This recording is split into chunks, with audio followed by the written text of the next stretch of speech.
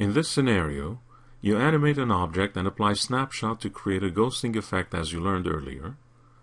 What's more, you learn to animate the visibility of the clones to create a true ghosting effect, with the clones appearing one after another.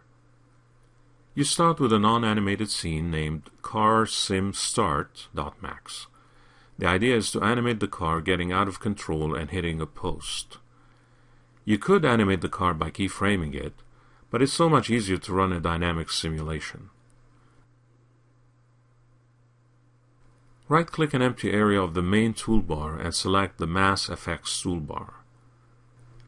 Before you start specifying dynamics objects, you need to initiate the car motion and skid before you let the simulation take over. Select the car and enable Auto Key mode. Go to frame 20 and move the car and rotate it so that it skids towards the post.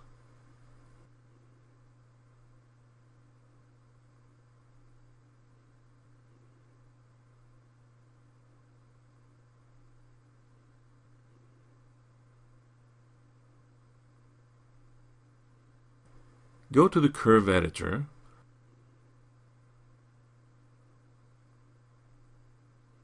and set all keyframes to linear tangents.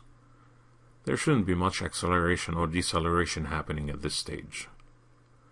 Scrub or play back the animation to see the motion between frames 0 and 20. Exit Auto Key mode when done.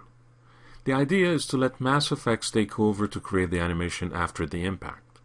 For that, you need to define the objects to be included in the simulation. With the car selected, assign it as a kinematic rigid body from the second flyout button.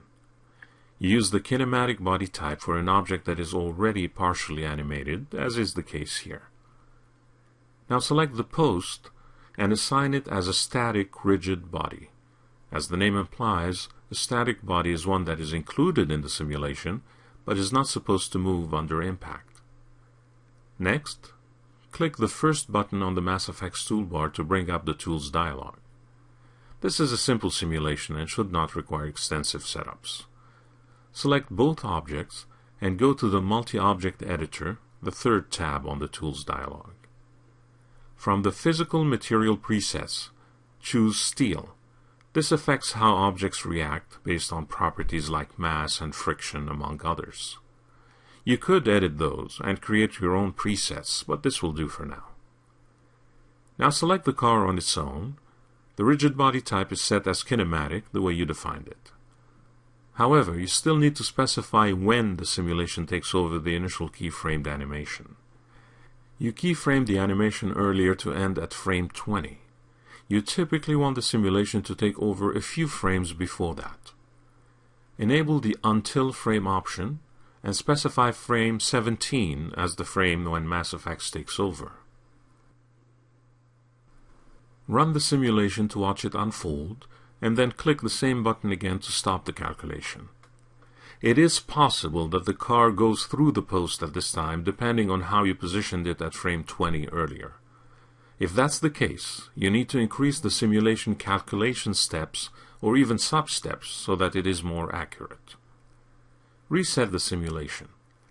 Go back to the first tab, World Parameters, and increase the sub-steps value to 2 and try again. This should work better, although you may need to reset the simulation and slightly adjust the position of the car at frame 20 to get a better effect.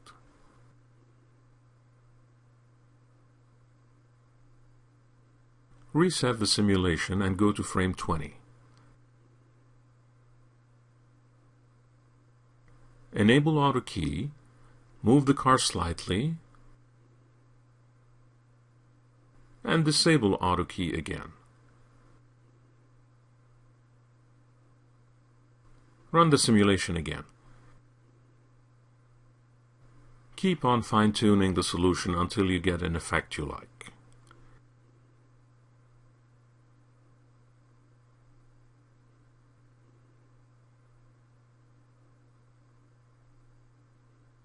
Once you're happy with the animation, go to the second tab, Simulation Tools, and click the Bake All button.